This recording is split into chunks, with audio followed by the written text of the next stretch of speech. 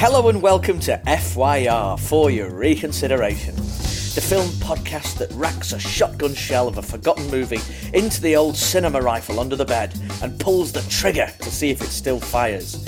Will it go bang with dead aim success, or click dully with the hollow resonance of an impotent dud? With me to find out are Simon and James. How are you, boys? Good, thank you. Good. That was very hard-boiled this week. Yeah, that's a little bit. No, I was thinking of, Uncle Duvet, I've still got your shotgun. Yeah. And ironically, the star of tonight's film could never be described as an impotent dud, so... He absolutely cannot. More of that later. Hint, if you didn't know what you were listening to or what we were covering, actually, you'll have clicked on the title of the episode. What am I talking about? There was a clue to it in that intro. Anyway, James, what have you been watching? So we are covering a Paul Verhoeven film tonight. So I watched a bit of Verhoeven in prep for this episode. So RoboCop and Total Recall. Both pretty good, if you ask me. That's my hot take on those movies. But what movies? With regards to sort of cinema trips, it's been very movies based upon products for me over this half-term period. Once again, congratulations, Rob, on surviving yet another half-term with the kiddie winks. Yeah, peace and love, mate. And to you too. Yeah, but you have it much harder than I do. I've only got one of them. Is that another reference to bacon again? So we went out for a family trip to catch the new Super Mario Brothers movie, which I will say is controversially better, but not as memorable as the 1993 Bob Hoskins starring version. It's Illumination, it's fun, it's fast, it's colourful, it's 90 minutes long. It's a 5. If Chris Pratt can get away with that, so can I. It's been an incredible success. It seemingly has a license to print money, and it encouraged us to get my son a Switch for his birthday. So well done, Nintendo, winning on all counts there. Buy your son a Switch or buy yourself one by proxy. It's a gift for the family. That's how I would put it. But yeah, I'm certainly going to be using it. I think my wife has got her eye on it, to be honest with you. She's looking at the Animal Crossing games and she's looking quite intrigued by that. Yeah, my kids absolutely love that. I've just downloaded the Teenage Mutant Ninja Turtles game, so that's been getting some good mileage. Holy Moses, what's that one? Are they the SNES originals? You can get the SNES, like all the originals, all the arcade games, but there's also a new one as well called Shredder's Revenge, which is like a updated version of the beat-em-ups. Oh, holy shit, that looks amazing. Lovely. Very good. I mean, it's all in like the 8-bit style, but it's cool. It's very good. It's very, Absolutely very good. Because I'd finished GoldenEye, you see, so I'd done GoldenEye on man. Oh, yeah, I get to play which that. Which is excellent. You get to play that. You really have to remap the buttons, but once you do and get do. used to it, it's fantastic. So good. That game is incredible. They need to remake that properly and have like a proper remaster it. And would it lose its charm though if it had like super slick graphics? That's a concern because they didn't they? They did a like GoldenEye Reloaded or something like that, and they put Daniel Craig in it instead of Pierce Brosnan. Oh, did they? Wow. Yes. Well, balls to that. You can't do that. Smoke a fat one. Yeah. Right, I've got... That sounds even better. Like, wow. Right, get out. It's really good. It's so good, that It's a great game, isn't it? It's so timeless as well, isn't it? And I think they got all the small things right. Like, the gun sounds in that game are just like no other gun sound in the world. They feel so chunky and meaty, and every time that you pull the trigger, you want to pull it again. It's so really good. It's really good. It is missing the Z button on the N64. Oh, it is, yeah. You need that, The lovely gun trigger N64. Oh, anyway, so sorry, nice. Gaming segue. On to my second film, which was all about product placement. So I went to see the new Batfleck movie, Air. Ooh. So, nice. As long as you're sort of able to swallow the frankly hilarious idea that billion-dollar global sporting brand Nike was in any way an underdog due to the fact they had a bit of a mediocre basketball division in the 80s, Air proves to be a supremely enjoyable dad movie filled with top performances, entertaining dialogue, and a soundtrack filled with certified 80s bangers. The whole film is anchored by Matt Damon's inherent likability and his Tom Hanks-esque ability to play regular guys who are really good at their jobs. He's easy to root for, and the film would likely collapse were it not for his sturdy, steadying presence. I mean, at the end of the day, it's a movie about the power of mass marketing, so in the long run, who gives a shit? But I must admit that I got a kick out of seeing a grown-up workplace drama on the big screen, although I would have called it We Sold a Shoe. Very good. Very lovely link. Lovely Very Matt Damon good. link. Seamless. Excellent. Cool. What about you then, Si? What have you been watching? I haven't really been to the cinema that much because I've just been so busy. I mean, I haven't spoken to you guys for ages, and I should have a big long list of films. But I honestly haven't seen that much. But yeah, the one film I did go and see was John Wick 4 because I'd only ever seen the first one ages ago, and I just didn't remember it at all. So all the first three have kind of landed on the various streamers. So I watched all those before going to watch the fourth one. They're all right. Everyone seems to absolutely love them, and they're good. But I mean, I don't really get it. No. It's all about the fight choreography, isn't it? I mean, the stories, and I do find a lot of the mythology a bit like up its own fundament, just to put it lightly. But watching Keanu Reeves just blast people in the face from 2 inches away is just incredibly good fun. They are good fun, and I certainly think the fourth one is the best sequel by a distance. Do you think so? I think it's really good. I think it's really good because the first one's amazing. It's really like low key, and it's like you really get a sense that John Wick is really hard. And then because that was just like such an unexpected hit, these sequels have come out and they've got loads more money. And it goes a bit mad, and this mythology just gets more and more mental as it goes on, and the sort of backstory of it and all that sort of stuff. And it is fun and it's interesting. But yeah, I thought the fourth one was jolly good. But the only problem for me is that they're really long. I don't think they need to be. Yeah. No need for them to be that long. Yeah, there's no need for them to be that long. They're 90-minute movies this one's nearly 3 hours long. Really? Yeah, it's just really long, really long. I mean, the sequences are really long. Like, every single action sequence are good. Like, the shortest ones are, like, at least 10 minutes. You know, the main set pieces of just people getting blasted and thrown about. And, I mean, the stunt work's unbelievable. Hats off to the it's got some choreography. Yeah, it's incredible. It's got some incredible moments. And honestly, genuinely, I saw someone say this before I'd seen the fourth one, and I was like, nonsense. But it should genuinely be in with a shout for an Oscar because it's shot really well. And, like, it looks incredible. And, like, the first two and three, I kind of didn't like the neon thing. It didn't work for me because it was just kind of, I've just put neon in the background. There's no real reason to it.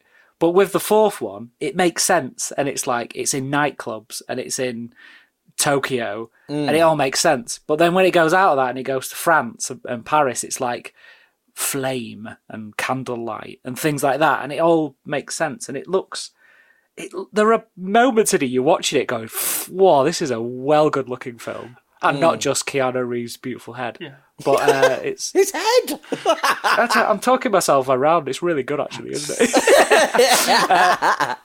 No, yeah. So they were a fun watch. And off the back of that, one of my favourite bits of that was Scott Adkins was in the fourth one in a fat suit, just doing roundhouse kicks in a fat suit.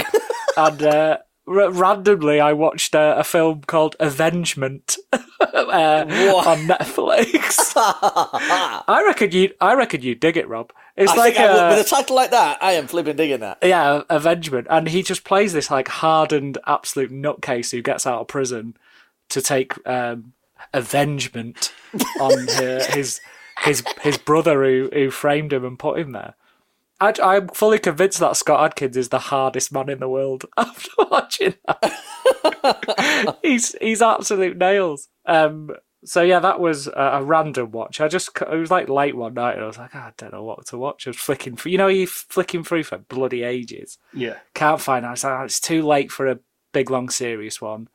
Don't want to watch something I haven't seen before. And then because I'd watched John Wick, I was like, let's just watch another stupid action movie and then pick this one. Yeah, Rob, I think you'll dig it. It's very Seagal.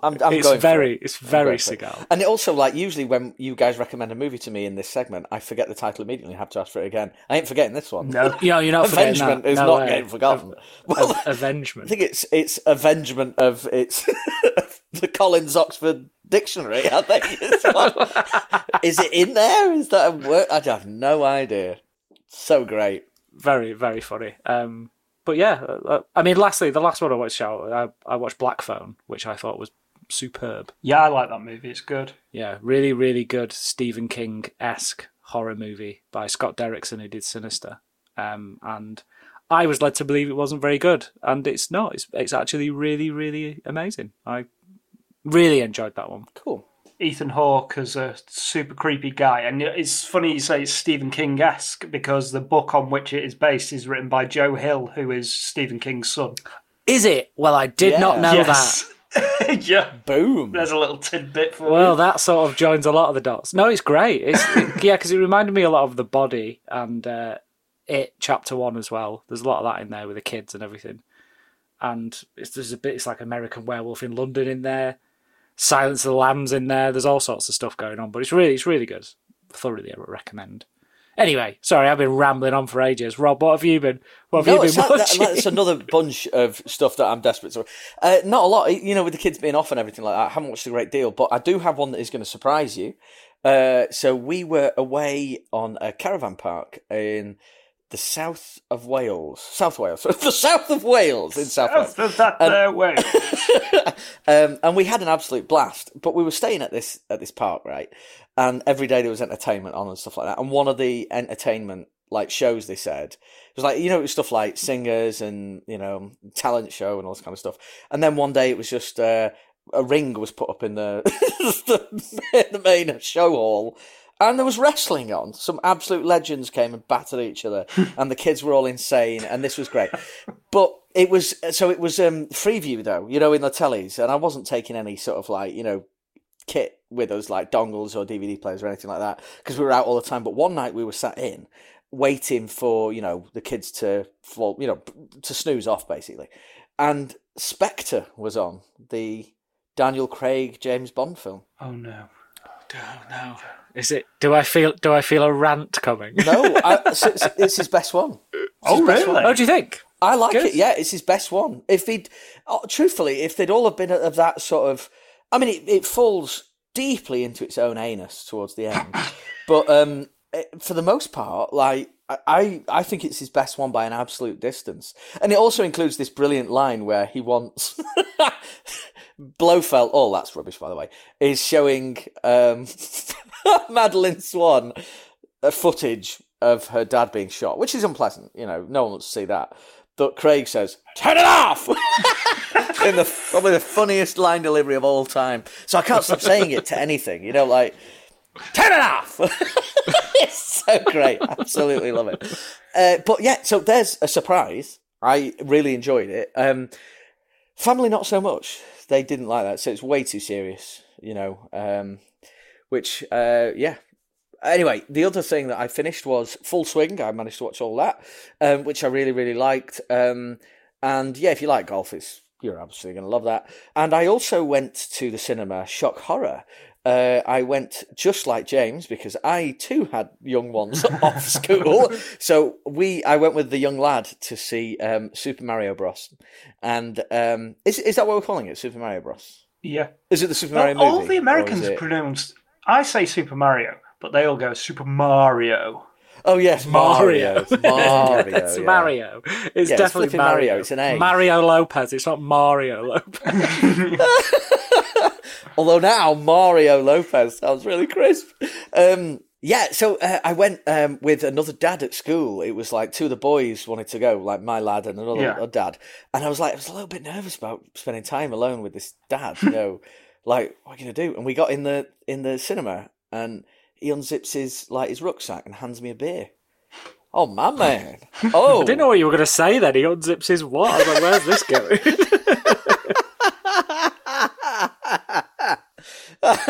No, so, yeah, what a guy. Loved it. The movie, I mean, obviously, I read the odd review. And I just, when it comes to an animated feature, I only read the reviews to wind myself up. And The Guardian is always good at winding people up with the titles of their reviews. And they saw fit to actually review Super Mario Bros. Twice. The first one by Pete Bradshaw. Wackily eccentric gamer guys fall flat on the screen. It's a disappointment to rival the first 2 stars. Well, as if it follows on directly from I know. And then a second review emerges days later, as if we were wondering what The Guardian really thought. 1 star. Game over for this lazy animated mess. Well, I mean, it's not, is it? Because it's just made ridiculous amounts of money. I mean, why are they even reviewing it? There's no point. I just don't understand. Honestly, I don't understand. And it's just so both of those reviews are essentially a great big kicking for a movie that they've not understood. We talk about it so often, don't we? Like, this is a kids' movie based on a product that's got loads of nostalgia for grown-ups. It's there to sell huge products. Box ticker. It's there to sell video games, and for kids who like that video games, and for grown-ups who like those video games to enjoy and giggle. And it's got Jack Black singing a song, Peaches, Peaches, Peaches, Peaches. It's absolutely ace. Jack Black has been right on the marketing train. He has been plugging that film so he much. should. I feel but he gives it a massive go, and it's loads of fun because of it. Yeah, I haven't seen it, but I mean the animation at least. You know it's going to be solidly made. Oh, yeah. With it being by Illumination.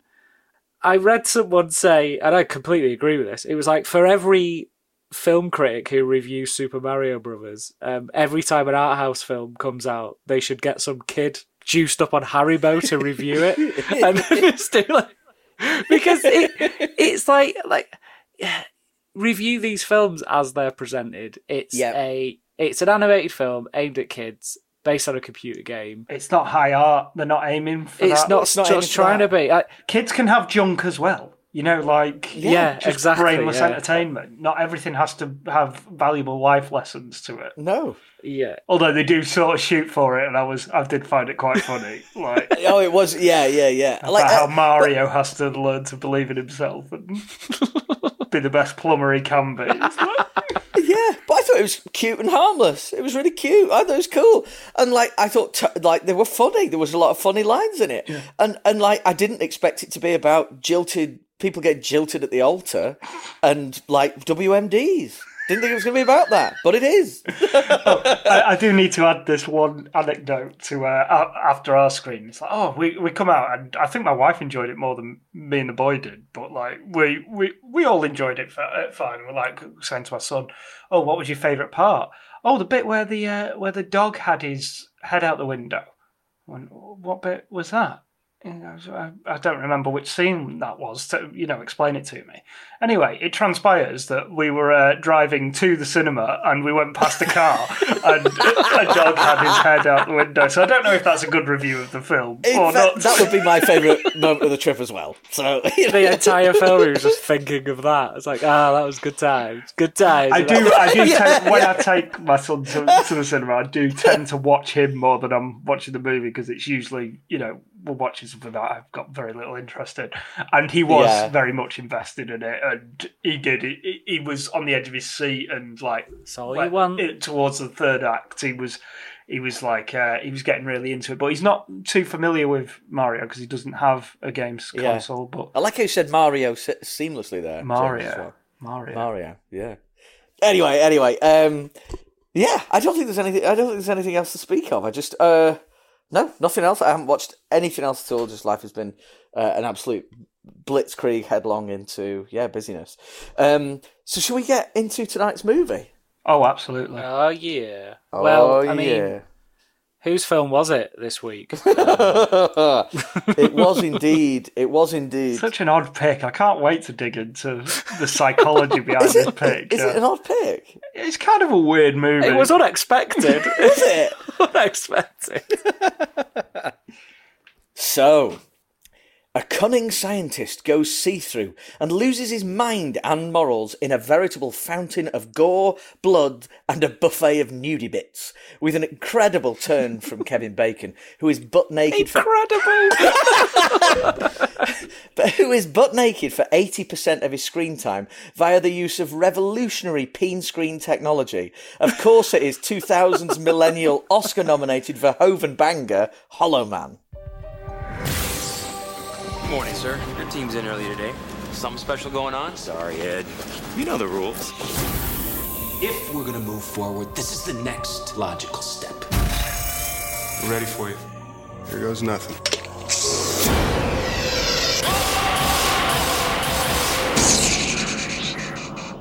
Sebastian, are you in here?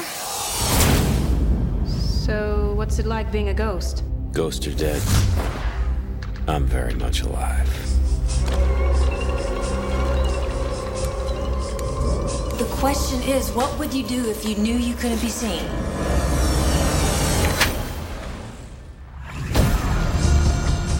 You trust your eyes.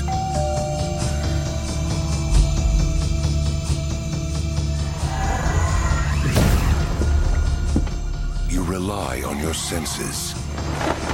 Sebastian, this is not funny.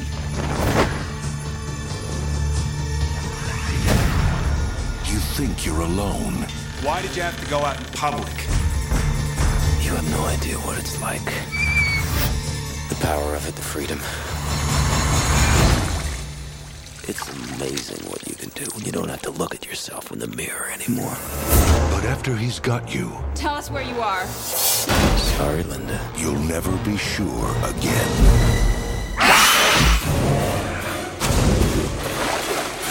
This season... He could be here. He could be anywhere. There's more to fear than you can see.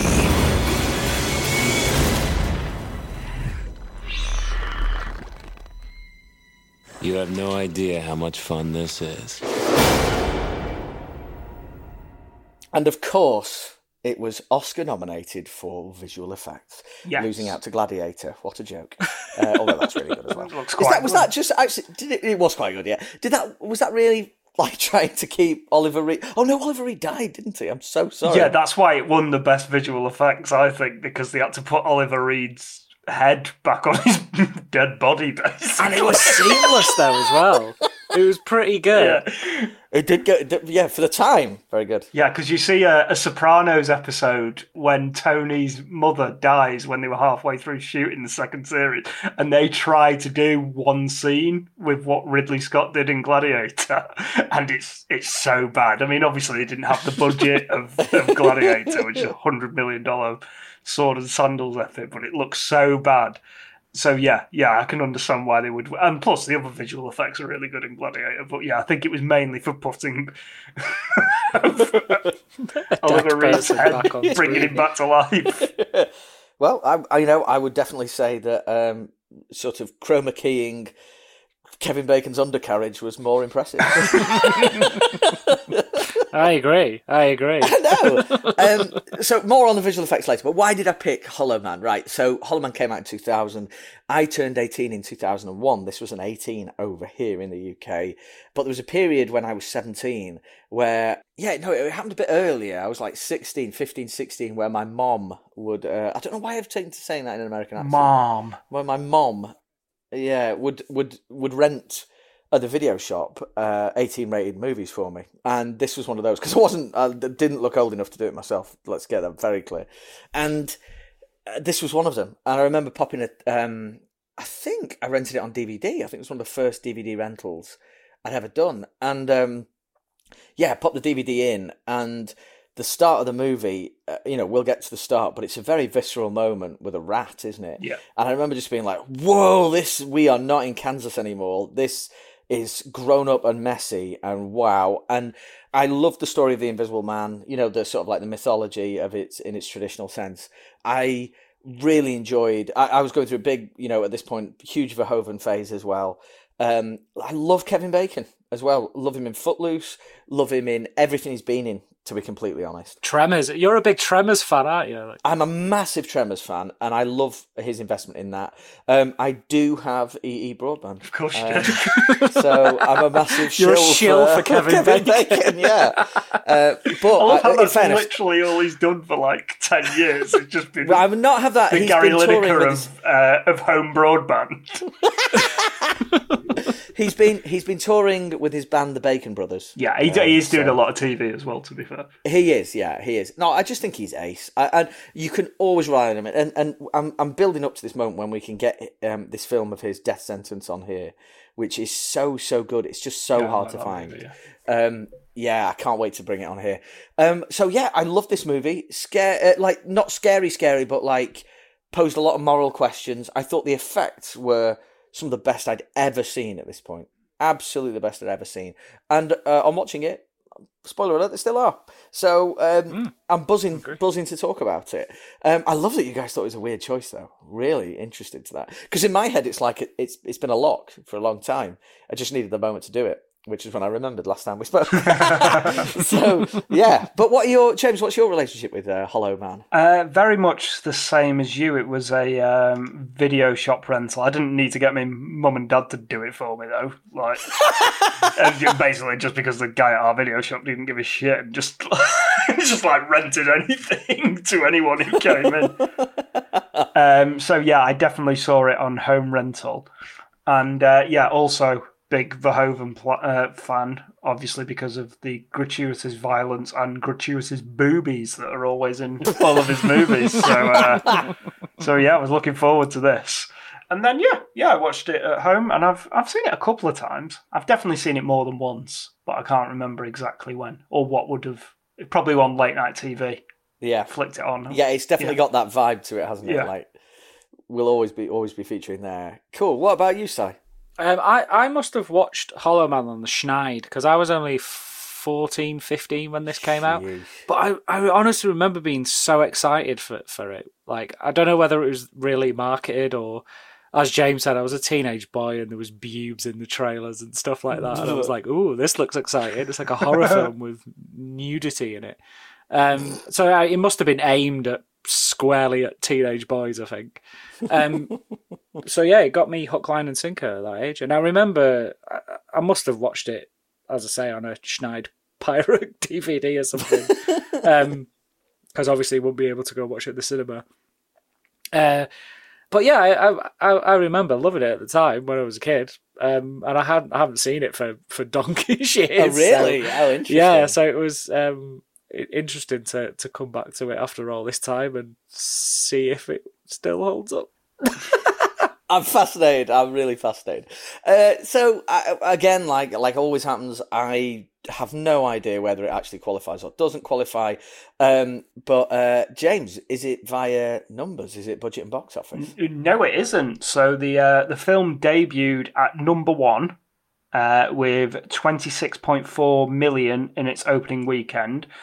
During this time, the film achieved the second highest August opening weekend. This is stateside, obviously, behind The Sixth Sense. After 15 weeks of release, 15 weeks, Hollow Man had grossed in excess of 73.2 million in North America and just over 117 million elsewhere, making a total of 190.2 million worldwide against its $95 million production budget. It was Verhoeven's biggest hit since Basic Instinct. Wow. And it spawned a sequel, didn't it? It did. And his last American film. His last American film? Yes. He never made an American film again. He's only made 3 films since this. Wow. What? Yeah. I don't know what I expected otherwise, because obviously we've not been hit by a deluge of Verhoeven joints. No. So what's he been doing? So have you guys not been keeping up with Paul? No. Oh, he's still he's like 86 years old, but he's still as cheeky as he ever was, right? What? So we did that Nun one, didn't right, he? Yeah, I'm getting to that. Benedetto was his last one, wasn't it? Yeah. Right. So these are the 3 films he's made since Hollow Man. So one, Black Book. Have any of you seen this one? No. So it's a World War II picture. So basically atrocities of war, but sexy. Then a few years back, he made a film called Elle. These are all brilliant, by the way. I would urge everyone to check them out. And it's a provocative psychological drama about a successful businesswoman who gets caught up in a game of cat and mouse as she tracks down the unknown man who raped her. So, just nice light stuff from Paul, as usual. God. And then his most recent film is Benedetta. So this one is where he's just like, that... Back to his best. Yeah, he's just going in there seeing what he can get away with, right? So a 17th century nun in Italy suffers from disturbing religious and erotic visions. She is assisted by a companion, and the relationship between the two women gets steamy. So, he's still up to his old tricks, the dirty old perv. I'm just on the IMDb page right now, and there's a character in that film called Le Nonce. Yes, there is, yeah. I don't think it's pronounced quite like that, but... Isn't it supposed to be quite good, Benedetta? I haven't seen it. They're all brilliant. All three of those films are brilliant. Oh, really? But you can tell that Verhoeven directed them. I mean, Elle, the lead actress, is it Elizabeth Hubert? She got nominated for an Oscar for her performance in that. She's amazing in that film. So they're all really good films, but he's obviously just touring around Europe seeing who will give him money, and these are the ones who got made. Imagine what he's pitching that isn't getting the green light. Yeah, so I'm a big fan of Paul's output. I haven't seen his Dutch films prior to him coming to Hollywood, but everything from RoboCop onwards I've seen, and I've always got time for him. He's a very cheeky chappy, a very naughty boy. So interesting, so interesting. But it's interesting considering it was a box office hit. It's strange how this was the film where Hollywood hung him out to dry. Yeah, it's weird. Yeah, interesting. Very interesting. I haven't seen the sequel. I kind of want to see it's Christian Slater, isn't it? It is, yeah. Weird. And your man from Twilight as well, isn't it, Si? Oh, wait, who? The vampire dad, basically. Oh, is he in it? Vampires live. Yeah. Oh, well, now I'm even more interested. I saw the trailer in research, and it looked fun. I don't think it's got the same budget. No. I'm just throwing that out there. So they mainly made the best bits in the trailer and not really saved much in reserve. Oh dear. Well, what if it's not the numbers, then is it? It must be critical then, surely, is it, Si? Oh, I mean, yes it is. Oh, dang it! Hollow Man got a right pasting on release. Did it? What's wrong with people? There was lots of puns. There was lots of it's very hollow, man. Sort of puns used. Useless. But yeah, that's that negative reaction is reflected in its Rotten Tomato score of 26%. That's low. Yeah, and its Metacritic equivalent of 24. With many critics calling the film bland, while others bemoan Verhoeven's lack of his usual sort of satirical edge, really. Like what you got with RoboCop and Starship Troopers and Total Recall. With Tom Keogh of Film.com saying, the real Invisible Man here is Verhoeven, whose talent can barely be seen in this movie. That was kind of a shared view across the thing. Like, a lot of people were like, I can't believe Verhoeven's made this film. He's at his most reserved in terms of what he is good at, apart from the tits, obviously. So sorry, that was so rude. There's no sheriff this week, sadly, but his San Francisco Chronicle colleague was not kind, saying the most surprising aspect of Hollow Man is the fact that Elizabeth Shue agreed to work in such garbage. It would be a blast of fun, the way truly bad movies tend to be, if it weren't so noxious and reprehensible. Which was a view shared by many, unfortunately. There are those moments, yes. I fully... Have they seen his other films? I was going to say, yeah, sorry, Si, please do. I'm going to have to weigh in at some point. Well, I mean, please do.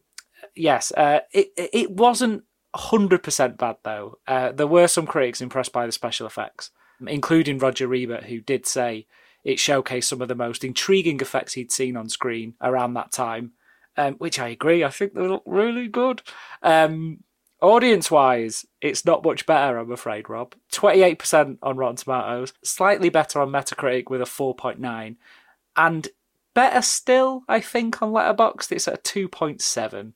certainly not the worst we've covered in terms of Letterboxd. It's down there. You know, it's got some half-decent 3-star, all-right reviews, such as from long-time listener LJ Human, who gave it 3 stars, who appreciated the B-movie premise. My man. And a chap called Chris Sumner, who also gave it 3 stars, saying, love Kevin Bacon, watch this film. Hate Kevin Bacon, watch it anyway, because you won't have to look at him for that long.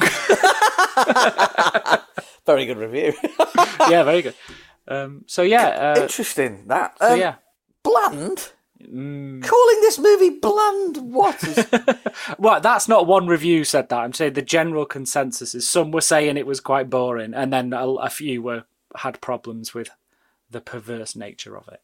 Well, that's what he does. He's provocative. Yeah. I mean, I would say this is probably the least provocative film that he's made since he moved stateside, to be honest, out of all. If you go back through them, I mean, because Total Recall and RoboCop are 2 of the most violent films I've ever seen. Ever, yeah.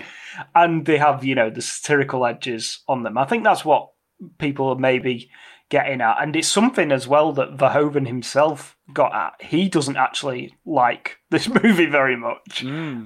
So the harshest critic of this film was actually him. So basically what he said was, when he was interviewed by The Hollywood Reporter in 2013, is, I decided after Hollow Man, this is the first movie that I made that I thought I should not have made.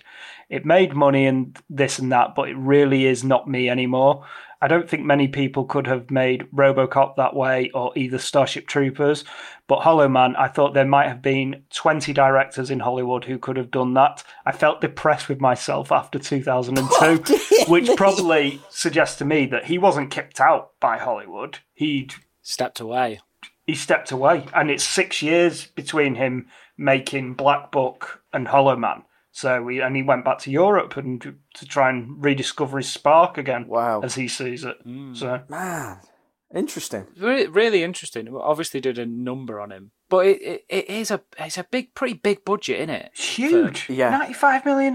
Yeah, that is very big, isn't it? I mean, most of that must have gone on the VFX, because it's all kind of one location, isn't it? As well, it's everything's in one spot. I think. I've read somewhere that $50 million of that budget went on the special effects. Wow. And it was Imageworks, wasn't it, who did most of it? Yes. Who are responsible for Into the Spider-Verse most recently. Awesome. And a lot of Sony's animated stuff.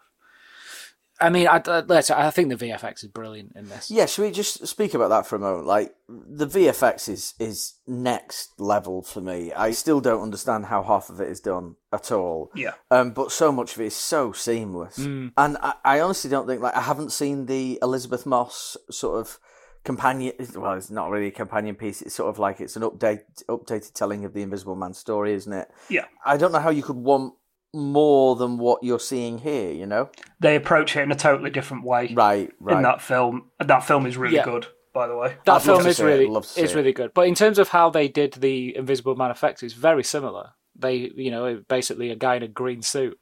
Oh yeah, in terms of when he's interacting with things, but the transformation is not the same principle, So in terms of the inventiveness of how to film this and how they did it, hasn't changed over the years by that much at all, which is a testament to this, actually, I think. I think you're right, because it's 23 years old, this. Yeah, and they really, Kevin Bacon really committed to it by not being in the film visually for the vast majority of it. It's just the suggestion that he's there, or him in a horrendous rubber mask. Have you seen the behind the scenes footage of him running around in a green suit doing acting and stuff? It's so, and in a blue suit as well with the lovely hair. It's so great watching him, the alternate cuts of this, with him in different paint schemes running around. Yeah, so commitment and a good bit of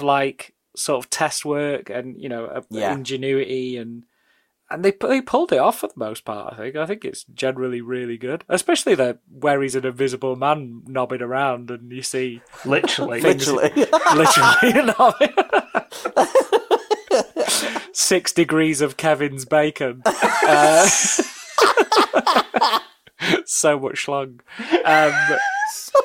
As James said at the time, I don't know if we were recording, not as much as I'd hoped in terms of the peen department. Or remembered. Yeah, I remember there being a massive amount of slong in this, and I'm sure we've all seen the 90s classic Wild Things, where he's... Yes. Oh yeah, he gets his bacon out in that as well. He gets out the shower at one point. It's like it's just been converted to 3D for that one shot. Flying out the screen at you. So yeah, I thought no wonder he was happy to run around the set with his winkle picker hanging out. With his winkle. Oh my God. But I think like at the the bottom line, I think in terms of the technical stuff, it's pretty good. Yeah, and I think that was reflected critically as well. There were quite a few actually you did point out that it does look really good. I mean, did look really good at the time. Yeah. And I'm sure a lot of people reviewing it now would say it still looks pretty good. It might be a generational thing. Maybe younger people will think it looks crap. But yeah, I was impressed for most of it. Me too. I thought. Me too. Even the monkeys and stuff. Yeah. Thought all that was amazing. It's like proper creature feature, isn't it, in a way? Mm. Yeah. Mega. Should we dive into the movie itself then, in which case? Absolutely. So the first big thing that comes up for me is during the credit sequence that looks like spooge mashing together. Yeah, that's like really bad, isn't it? And Yeah, I was like, yeah. oh yeah, it's really, really shoddy. Who is Elizabeth Shue's agent? Because he or she needs a raise because she gets top billing. Top billing? She does, yeah. That was the first thing I wrote down, like Elizabeth Shue gets top billing. Yeah. The dude who's nude for 80% of the runtime. Like, I mean, I like the Karate Kid as much as the next person, but come on. Yeah. Oh, God. You're not giving enough to this project, Bacon. Is it because he was the villain and they didn't want to lead it with the villain, maybe? I don't know. But I remember this film being... Because it's told almost entirely from his perspective, isn't it? It is, yeah. Which is the approach. Whereas, for instance, the Leigh Whannell Invisible Man that Rob referenced earlier is told from the protagonist's... it's not told from the Invisible Man's perspective at all. I mean, we've had this in the past, though, where, like, Jack Nicholson, he got the top billing in Batman 89, despite being the villain. So I was very surprised when that came up. Not that it matters in any way. I was just like, well, surely Kevin Bacon's got more juice at this point. Sway. Yeah. What's Kevin Bacon's, like, what's his filmography around 2000? Stir of Echoes? Was he hot around that time, or was he maybe not? Because the thing is with Kevin Bacon is like he's really well known, but he's more known as sort of for me anyway, outside of like Footloose, he's more known as sort of a supporting actor than necessarily a leading man in his own right. So like I'm just looking at his Stir of Echoes, Wild Things, gets his knob out. Picture Perfect with where he's the romantic interest. Sleepers is a supporting role in that. Apollo 13 supporting role in that. Yeah, a lot of them are supporting. River Wild was a pretty big one. That's a good movie. So much good stuff. Ooh, that could come onto this pod. I think that qualifies. Yeah. A Few Good Men, JFK. Oh, JFK, I watched that a few weeks ago. Bacon steals that movie. He's only in about 4 scenes. You're a good-looking man, Mr. Garrison. Who is he in that? Is he like a copper or something? No, he's a homosexual inmate in the prison, and he's a whistleblower, and Kevin Costner comes to see him, and as he's leaving he goes, "You found a good-looking man, Mr. Garrison." I haven't seen JFK, actually. It's really good, actually. It's one of my blind spots. Oh, it's long and it's preposterous, but it's really, really good. It's probably the most dangerous movie that Hollywood has ever made because it legitimizes conspiracy theorists to a ridiculous degree. Yeah. It's the one of the court scene at the end is absolutely amazing. It's incredible. It's like you're like going, "Oh yeah, this nutcase is making some very, very valid points." Yeah, seriously. Because he's played by Kevin Costner. He's like, you're just waiting for... Tell me about how jet fuel can't melt steel beams, Kevin. want to hear more from this guy. Yeah, it's really good. I should give that a whirl. Yeah, it's very good. Kevin Costner, I could potentially swing that. Kevin Costner's got high stock in this household. Oh yes, of course. Yeah. Probably swing that one. Anyway, but yeah, I think you're right though, James. I think Kevin Bacon is more of a supporting guy than a lead. I mean, he obviously pops up as lead in a few films. Like, he is the lead in Tremors, isn't he? Definitely. Yeah. So yeah, really curious that he's not top billing. Such a good filmography. Really eclectic. Love it. Oh, there's loads of really eclectic choices, and yeah. Not that he can't be a leading man, but that I think his most memorable parts are where he's sort of part of a really strong ensemble. So like I JFK, agree. Yeah. A Few Good Men. Sleepers isn't a great movie, but he's really good in it. Yeah. And yeah. Oh, he's terrifying in Sleepers, isn't he? Yeah. He's the bad guy in that, isn't he? He's the prison warden in that. Yeah. But yeah, Elizabeth Shue, top dog in Hollow Man. Yeah. Yeah. And Josh Brolin. It's a pretty stacked cast, to be fair. It is. I didn't realise Josh Brolin was in this. Very handsome, very ruggedly handsome, old Thanos. Not as hairy as I would have imagined, to be honest. Well, he was only, insert age here. How old was he when he made this movie? Oh, I don't know. He's one of those guys who's always looked 45 years old. When was the Goonies? He was what, like a teenager in the Goonies? That was in the 80s, wasn't he? So what, is he like early He's mid-30s? like 35, 30, I bet. 33, even though he looks 34? 42. 32. While we're on to that, should we do Bacon and Shue? Well, Bacon's got to be like late 30s. 39. 42. 42, looking good. Yeah. Elizabeth Shue's similar. 40. Yeah, she was in The Karate Kid, so another 15 years on that, I would... About 37. 37. Yeah. Oh, 37. Yeah, I do like, I don't know what it is. I think it's just because, look what they're doing. Now let's do Greg Grunberg. I would like to know that, actually. I would like to know. Another guy who's looked the same age for the last 30 years. Very cool. Right, let's get into this movie. As alluded to earlier, once we've seen those credits, a rat is released into the thing, and the music is like, the music. Let's talk about that for a second. This is Jerry Goldsmith, isn't it? Incredible, yeah. Yeah, and is it one of his last scores? It's one of his last ones, yeah. I don't think it is actually the last, but it is one of the last ones, yeah, because he passes away in 2004, I think. Yeah. Well, I liked it sort of like,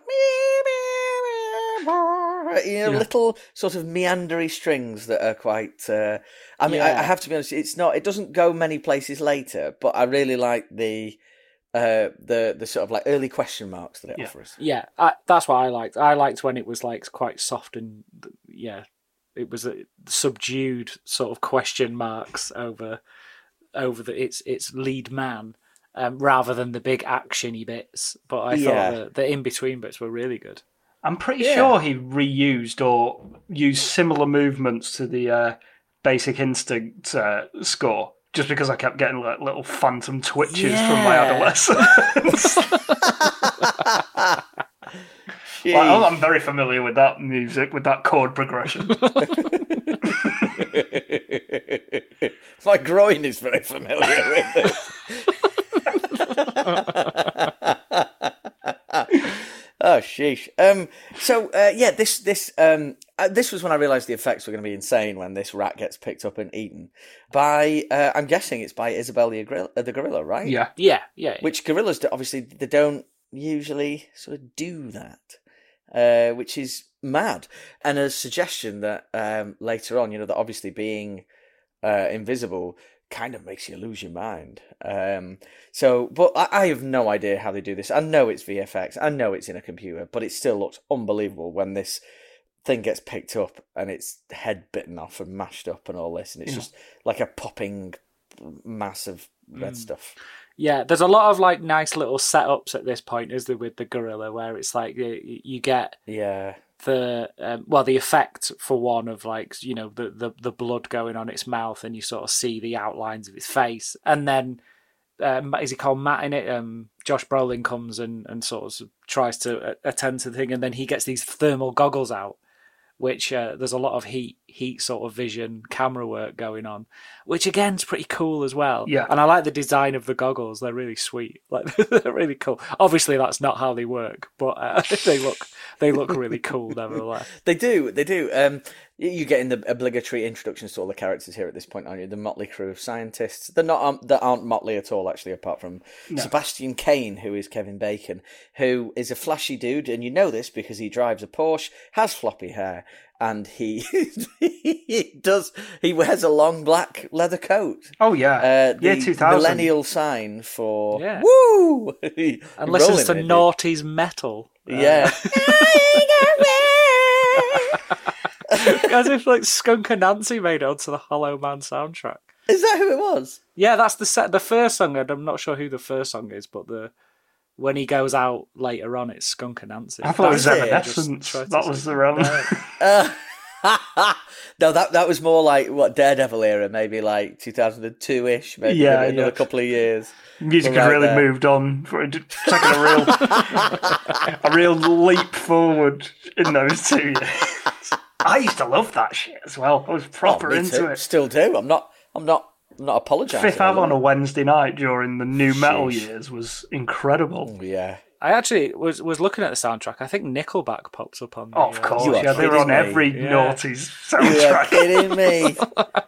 What a band! Not apologising for that either. Who was it? Some big singer said recently that Nickelback have been given a hard time. It was like, leave them alone. They are, honestly, they're brilliant. I'm not having it. Can't remember who it was. It was like Billie Eilish or something like that. Victims of their own success. Yeah, so good. Anyway, they're prepping Isabel for some test stuff. Yeah. Because she's invisible, which is great because there's an audience. You're like, wow, how is this going to all play out and all that kind of stuff. Yeah. And they send in Josh. No, actually, no one sends Josh Brolin in one of the worst safety moments of all time. Josh Brolin opens a door which isn't locked and just gets in there with a gorilla. Oh, really? Probably bites it like, serves you right, you idiot.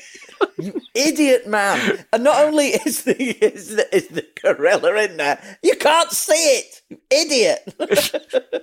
Yeah, I mean, there's holes in the bars. He could have done this through the bars, sure.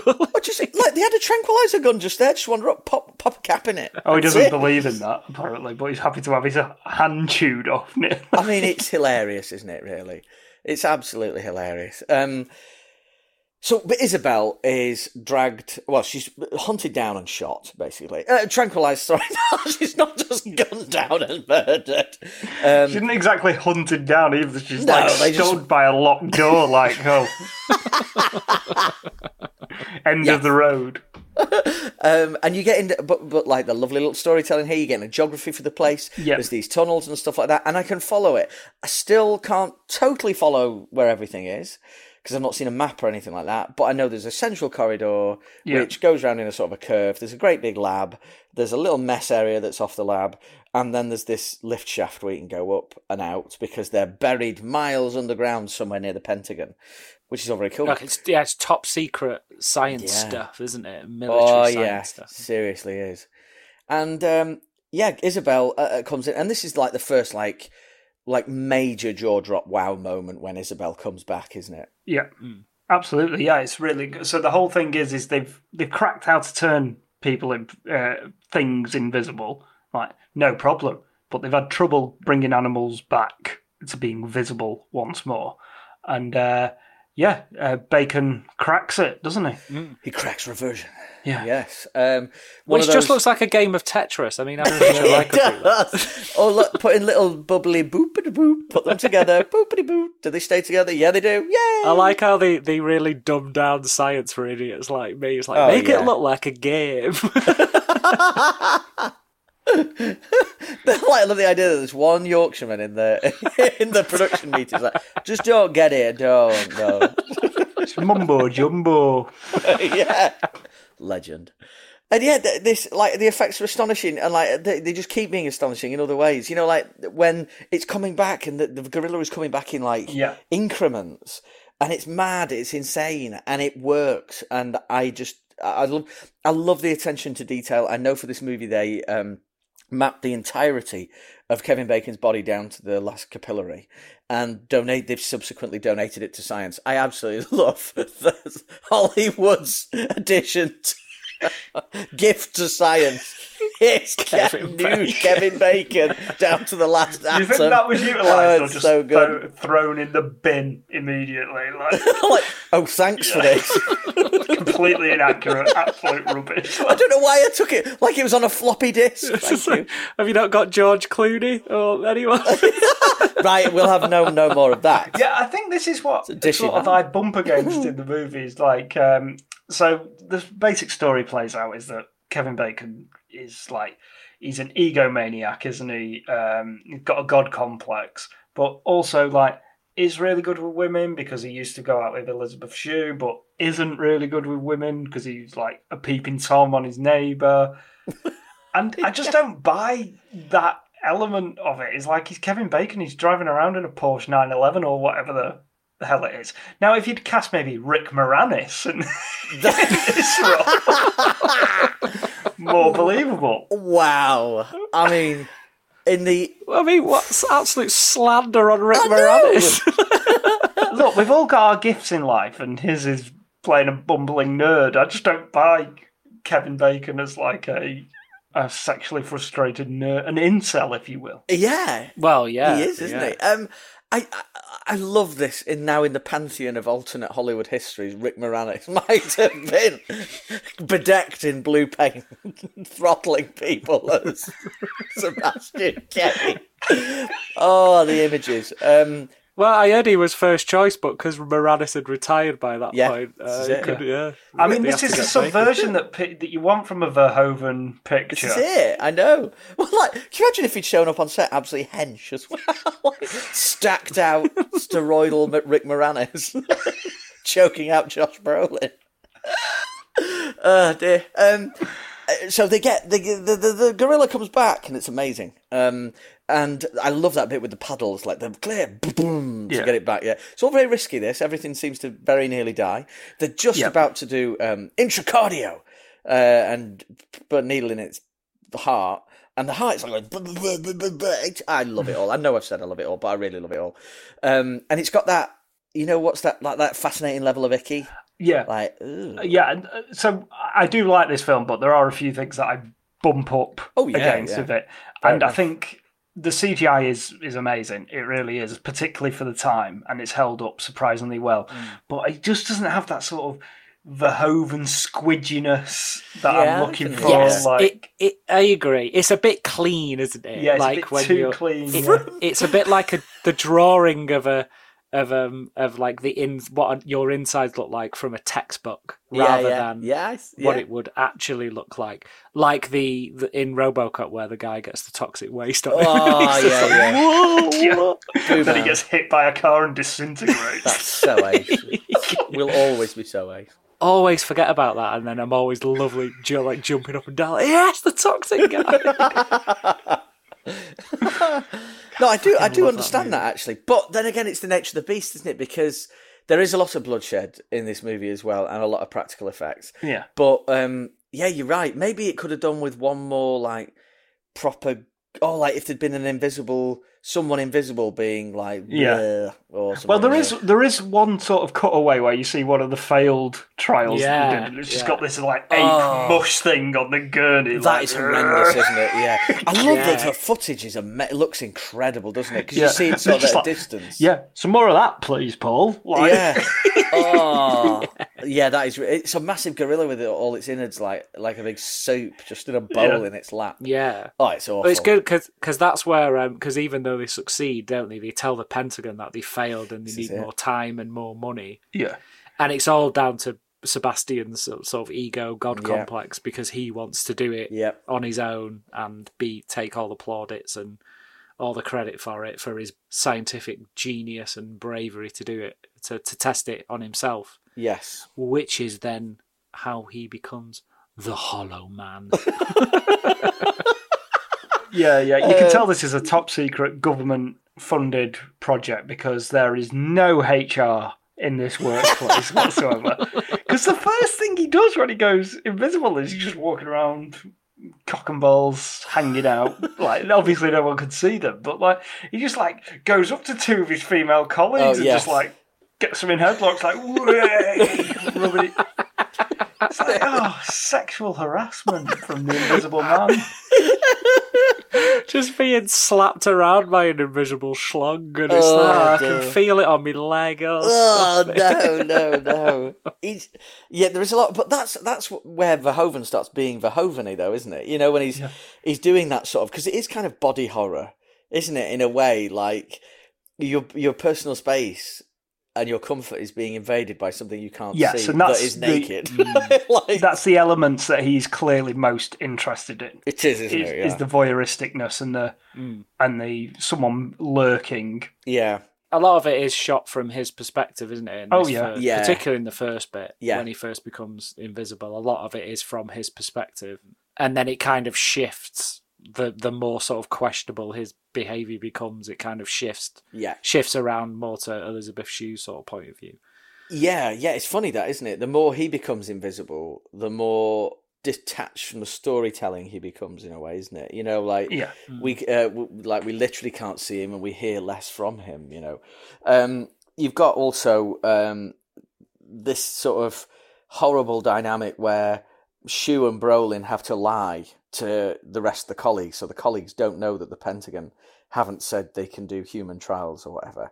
They've just said, they've let us do it, and they get Sebastian all nudie-bared up, ready to go, and there he goes. And it's another staggering transformation scene, it really is. Yeah. And I love how it's like, while he's dissolving into nothingness and his layers are peeling back, still Kevin Bacon. You can very much see it's still him. Yeah, for sure, looks well like him. Yeah. And he's invisible. And then all the mad stuff begins to happen. It's sort of like what's the word? Unravels and extrapolates from there as Sebastian Kane's mindset goes and goes further and further south. I mean, it does go, but he's already sort of a dick anyway to begin with. Like, this is true. It's not like he's like a really nice guy. Again, why my Rick Moranis casting would have been genius, because it's like, it's lovely little Rick Moranis. Oh my God, what is he doing? What's he doing? Lovely Rick Moranis. I just like how from this point on it's just seeing Kevin Bacon's Todger in a lot of different CGI guises. Is that a bit of it is, yeah. So you get infrared Todger first. Well, no, you see his real one first. Yes, when he's you do, just in the bed, and then you see it infrared on the heat with all the heat goggles. That's all I was watching at this point, was just see how many times I could see Todger. Well, right, now that we've got Todger the real, meat of the issue, quite literally.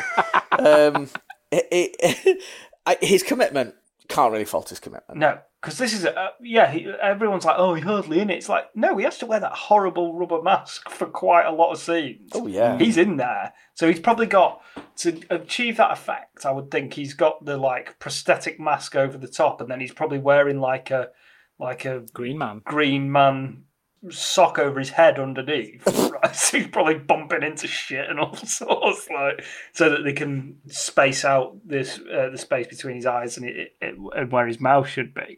And that's all really, really well done. Yeah. And it's all good because in all those bits with him, you get a real sense that he is there with all the physicality of it between the actors and the stuff going on in the room as well. It's not like, I mean, I'm sure there was a little degree of this, where it's sort of things on wires being pulled about or them pretending to hold something, but for the most part, there's a bit of weight to him. There is, yeah. The same with the Isabel the gorilla as well. Yeah. And you've really got that sort of tangible feel that he's there. Yeah. It's done so well, and it's just such a classic way to do it, and it's still the best way to do it, and it's because it looks so good. Yeah, I think. Yeah, I was stunned again at how well it stood up all this, and it gives you such it feels like a sandbox. I think in a way it can't have felt like a sandbox for those making it, because seriously, I've watched a couple of the behind the scenes documentaries, just a little, the short ones that you get like as part of the press kits and whatever, and someone's put them on YouTube, and it just looks like so painstaking, everything they did to make this work. Like multiple, like shooting things multiple times with the exact same camera move to get like, you know, blank plates of things and all that kind of stuff. And it just looks like it's a craft. It's like an immense craft. Definitely. And like visual effects like this don't often get the recognition that they deserve. Yeah. So it's really, really good that it got the nod, at least for a nomination for an Oscar. Then we have Bacon just going mad. Well, he goes just like his first thing is like, yeah, I'm just going to be. He goes straight to sexual assault, essentially. Yes. Yeah, there's not much middle ground, is there? There's not much. No. You know, and I don't know what the time frame is. You know, like how long has it been since he? Like 20 minutes.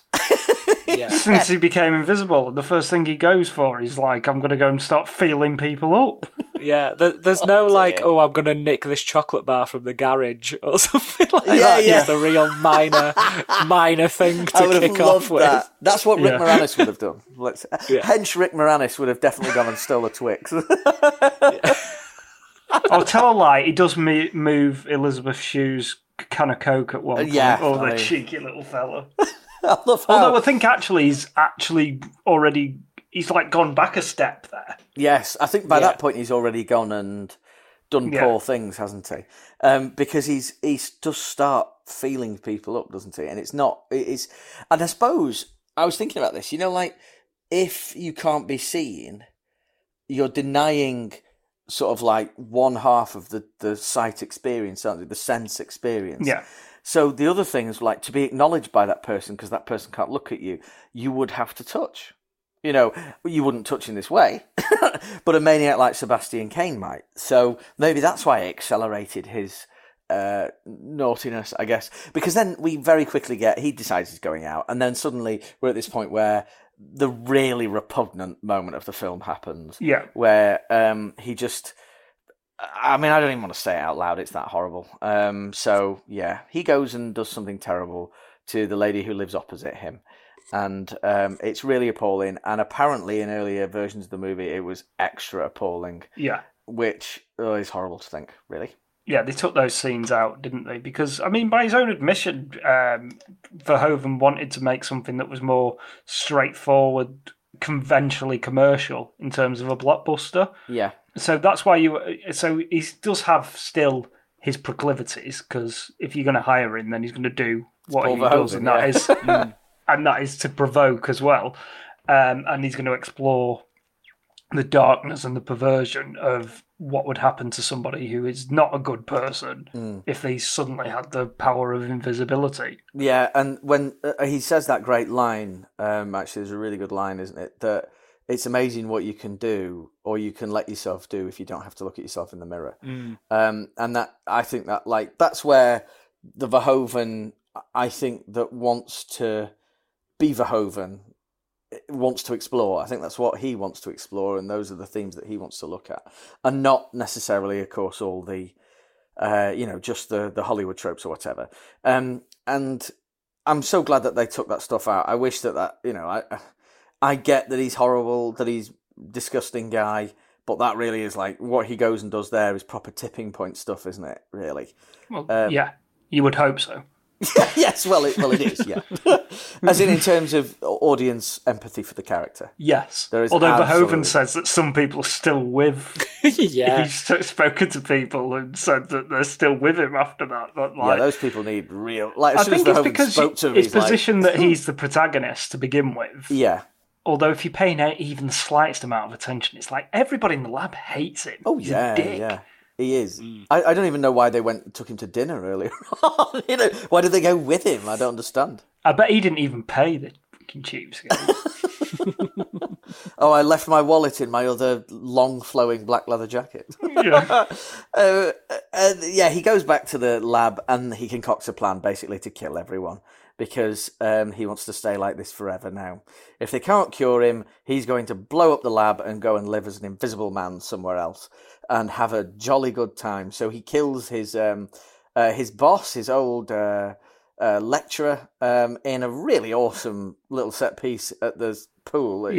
lovely home, lovely steamy outdoor pool. Yeah, William Devane, another guy who's been the exact same age his entire life. Yeah. He was born as a 65-year-old man. And he's always some kind of colonel or general. Just some suit. Military dude. I love that. Yeah, he chokes him, seeing an invisible man underwater who is totally see-through. Yeah, Liquid Dong. Choking out a dude. Liquid Dong, there we go. Yeah. Liquid Dong! Wasn't that like one of the Wu-Tang Clan's albums? And it's ace. But they realise that he's the only person that knows. Because, so that now he's dead, if Kane and his invisible dong kill everyone, then he can get away with this wonderfully. Yeah. So he sets up a big old trap and murders a lot of people in very gruesome ways. Yeah, it just becomes a slasher movie, doesn't it? It does essentially, yeah. It does. And for me, this is where it sort of comes off the rails, because it's clear that Verhoeven's the least interested in this aspect of it, of the story, I think. And again, I'm just looking for a bit more like of his personality coming through as a filmmaker, sort of like what some of the reviewers, I think you can see it in the middle act where he's doing more of the voyeuristic and exploration of evil that he's doing in the middle act, and then in this it just becomes sort of slasher fare with really inconsistent powers for the Invisible Man as well. He's suddenly like superhuman strength and indestructible and cannot be killed no matter what happens to him.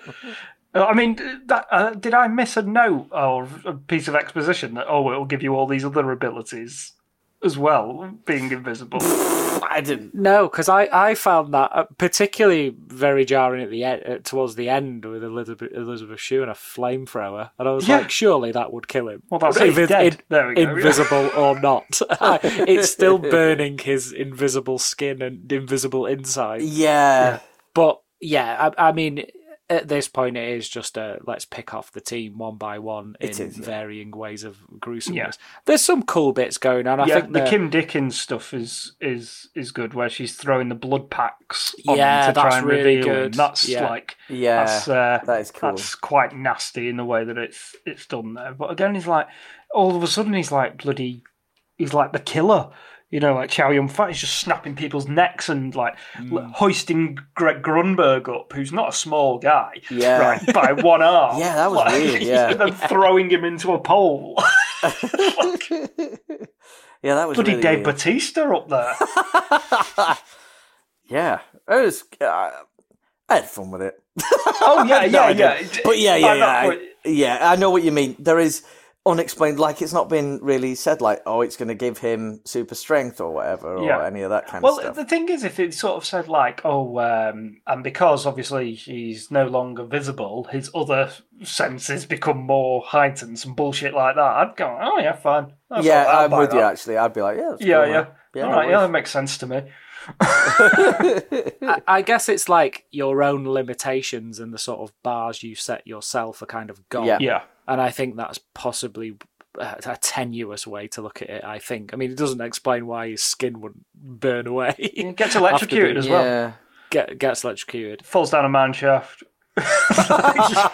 It's just a bit silly season, isn't it, really? It's just the indestructible killer a la Halloween and Freddy and all that sort of stuff. Yeah, it is, yeah. And with some grotty effects as well thrown in. With immense full human body burn going on at one point as well. Some stuntman. Oh, yeah, that stuntman absolutely knocking it out of the park. Yeah. And then, they're leaving. They're going up, climbing up the lift shaft. Bacon isn't dead. It's one of those classic slasher tropes of, is the killer dead? Not yet. And... there's a rumble up there. He falls down. Really great Alan Rickman style slow-mo CGI death. Blah, blah, blah, blah. Which really looks like Kevin Bacon, doesn't it? It really does. CG. Yeah, it really does. Well, it's with science now. It was that good. It's with science. It's the umbrella term. I do like the part where Elizabeth Shue is locked in the freezer with dead Kim Dickens and dying Josh Brolin, and. She uses science to escape. Yeah, that is good, actually. That is very cool, yeah. Go science, yeah. Yeah, very, very cool. and she's a good, resourceful character as well. And although I thought, like, and this is pure Verhoeven, isn't it, where he does blur the lines, particularly in the sexual themes of his movies. You know, like, because she's still a bit too touchy-feely with Sebastian Cain for my liking. Oh yeah. If I was Josh Brolin, I'd be like, can you just not do? You're not touching. Just don't. Can you not? It's not really helping me. That. Don't do that. No, I've already got an inferiority complex. Yeah. The women rock up to work with just little cardigans on and nothing else. just a little loose, tight-fitting cardigan. But that's Verhoeven, isn't it? Verhoeven. Control yourself, Paul. This is what we wear in the lab. We're doing hard science. Hard science. I'm very disappointed that nobody else has broken Verhoeven out.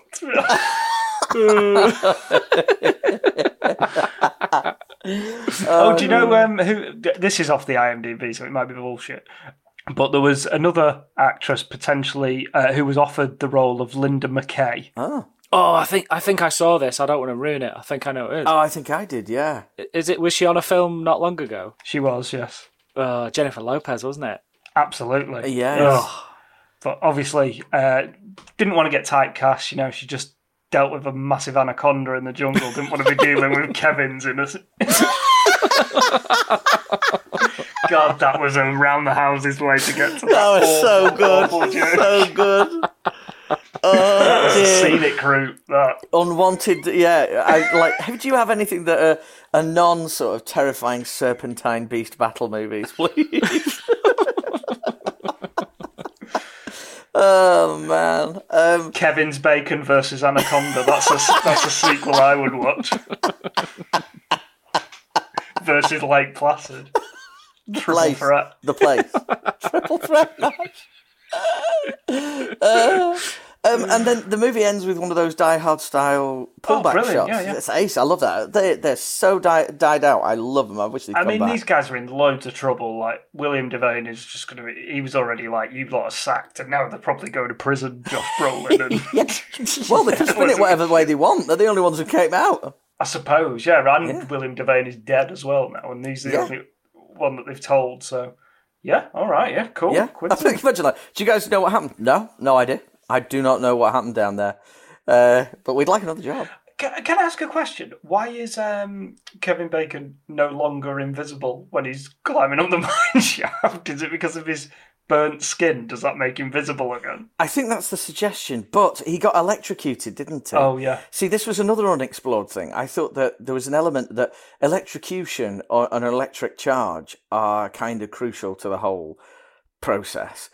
Because that's what brings Isabel back. He needs it at one point as well, and he gets electrocuted here, doesn't he? So I thought it just like mangled him up a bit, like yeah. And I'm sort of like half ear and half not kind of thing. That makes sense because the science. They did make a point of the defibrillators, didn't they? They did, yeah. Both Isabella coming back and him going. So yeah, that makes sense, I guess. Enough sense for me to go. Yeah, that's cool. Yeah, I think so. Yeah, fine. Cool. Yeah. And the movie endeth. And what are your best bits, guys? So it's hard to look beyond Sebastian scaring those asshole kids when he goes out on listening to his new metal in his Porsche. But on a semi-serious note, the voyeuristic De Palma-esque wander outside Linda's apartment when he finds out that Brolin and Shue are doing the bad thing. Yes, that's beautifully shot, and you feel like these are the elements of the film that Verhoeven is most interested in, putting you in the POV of the antagonist, essentially, and seeing how far you'll go with his voyeuristic tendencies. So, yeah, that's probably... There's a few of those shots as well. Yeah. And that, for me, feels like when he's really cooking, and these are the elements of the film that he's most interested in. I think Brian De Palma might have done a really good job on this movie. Yes, you're right, actually. Yeah. I'd love to see most directors take on the Invisible Man myth, to be honest. Yeah. Or story, so it's not really a myth, is it? Him and Verhoeven could have had a perv off for it. And get Cronenberg in to make it extra body icky. Extra gross. Yeah. yeah. What about your favourite bit, Si? Mainly technical bits. I really like when they're making him his little latex mask. Is really cool. Yeah. Because again, they're pouring this over him, and it sort of stops on his head and then forms around Kevin Bacon's head, and it just looks really good. And it's so creepy, that little that having that mask when he puts it on. Yeah, and that's kind of like a bit more of this horror influence being thrown in there, because it's really horrible looking. Oh yeah. But the bit where I really sort of went, oh my god, was when he there's a barking dog in one of the test labs. Oh yeah. And he gets the dog out of the cage, and you see it all through the infrared camera. And then he just smacks the dog. It's a proper creams it. Honestly, I was proper Jesus when I watched that. And I read on the IMDb that the animal humane welfare people had to check up on the rushes. Yeah. Because they were like, looks like you've really killed a dog there.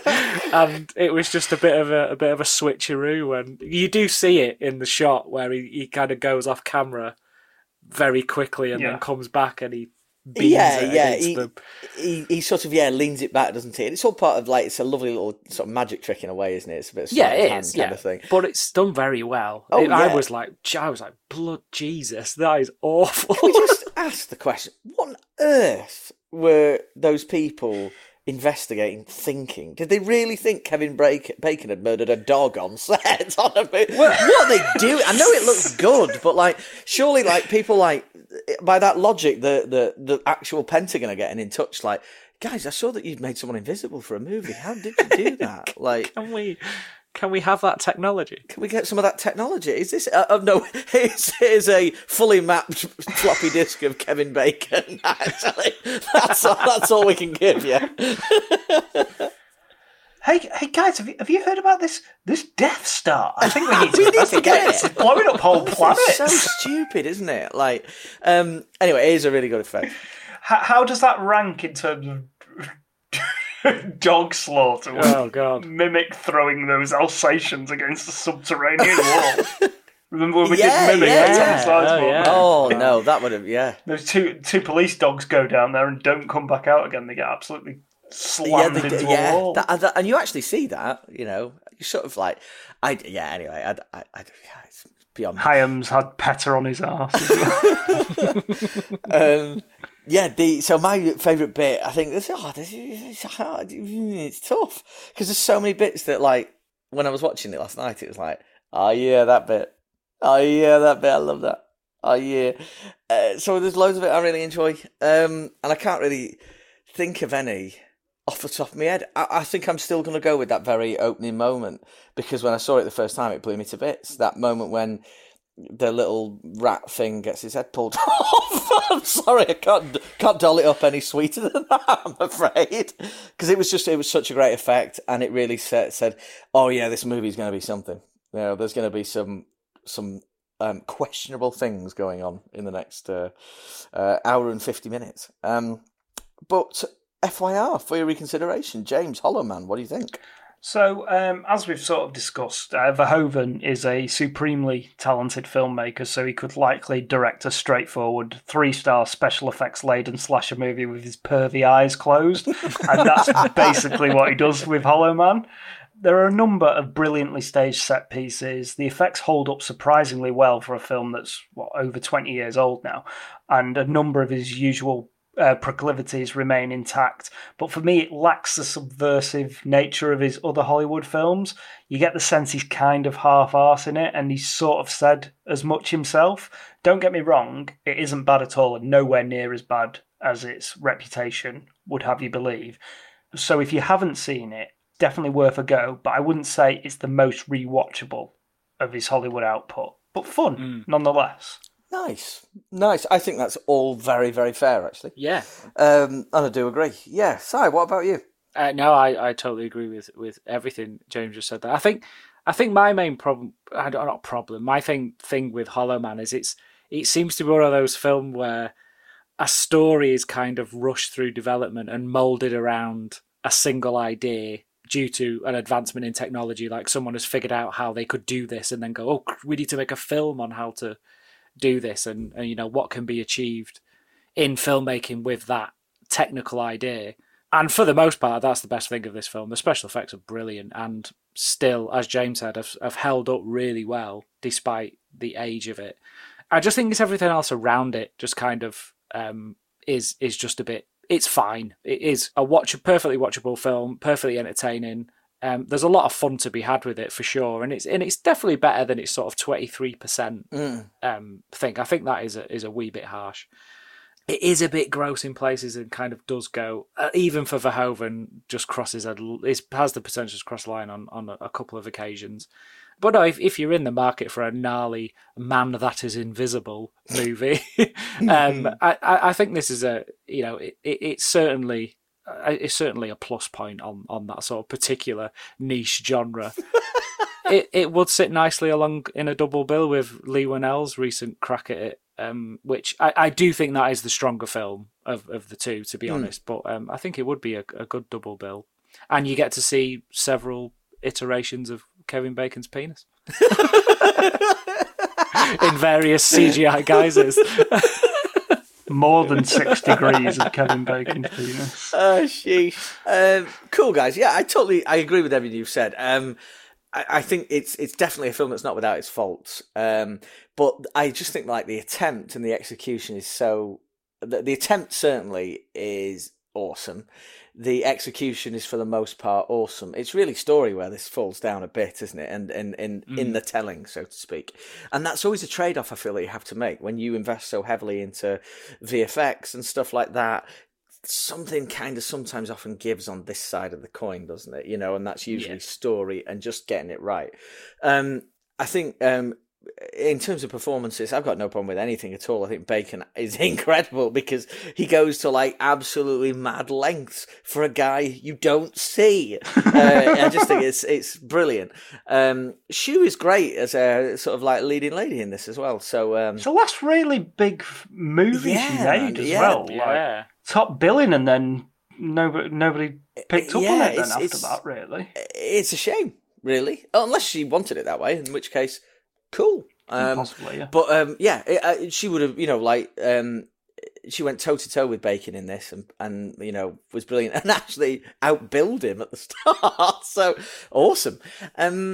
It holds a really unique, special little place of 2000, me growing up kind of thing, and watching something that was proper icky and proper gross and proper push the envelope for me in a lot of ways. Little did I know that there were other items in Paul Verhoeven's back catalogue that would do similar things. I'm going to watch these new ones now. You've said I know. Great. Oh, they're really good. But again, if you've never seen this and you've got a Friday night spare and you got a couple of tinnies, just go for it. Awesome. What we do next? Whose go is it next? I don't know what. Well. It is our centenary episode. That's ridiculous. It's absurd. Yeah. I mean, most podcasts will have done like 100 in like 2 months, and it's taken us like 4 years. 4 years. I think we've done jolly well. Good. Yeah, it's quality. It's quality over quantity. Yes, or it's not. I don't know. That's for the listeners. There's at least 10 that are good. Yeah. Oh, yeah, for sure. Yeah. Well, what we're going to do, listeners, is we're going to have a little get our heads together and do something special for this one. We're going to come up with a selection of 4 movies inspired by sort of like our greatest hits of our 100 episodes, or 99 episodes, I should say. And we're going to ask you guys to vote on it and tell us which one we should do. There's going to be some familiar faces, some blockbuster names, and some pure silliness as well. It's going to be great. So, boys, thank you very, very much for chatting tonight. Hollow Man. Yes, brilliant. So when this episode drops, we'll do the poll on the Twitter at FYR Film Pod. So head over there. It'll be in the wheelhouse of what we normally yes. I think it's fair to say. Brilliant. Well, thanks for listening, everyone. Tune in next time for our episode 100 special. Be good to each other. Give us 5 stars if you feel so inclined on your subscription service of choice. Hit us up on the Twitters for a natter, and keep an eye out for that poll. Say goodbye, boys. Bye.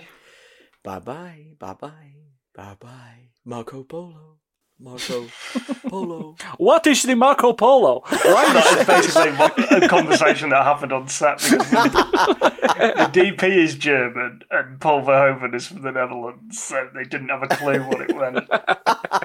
What? What is this Marco Polo? Does that mean we need more peen? We need more peen?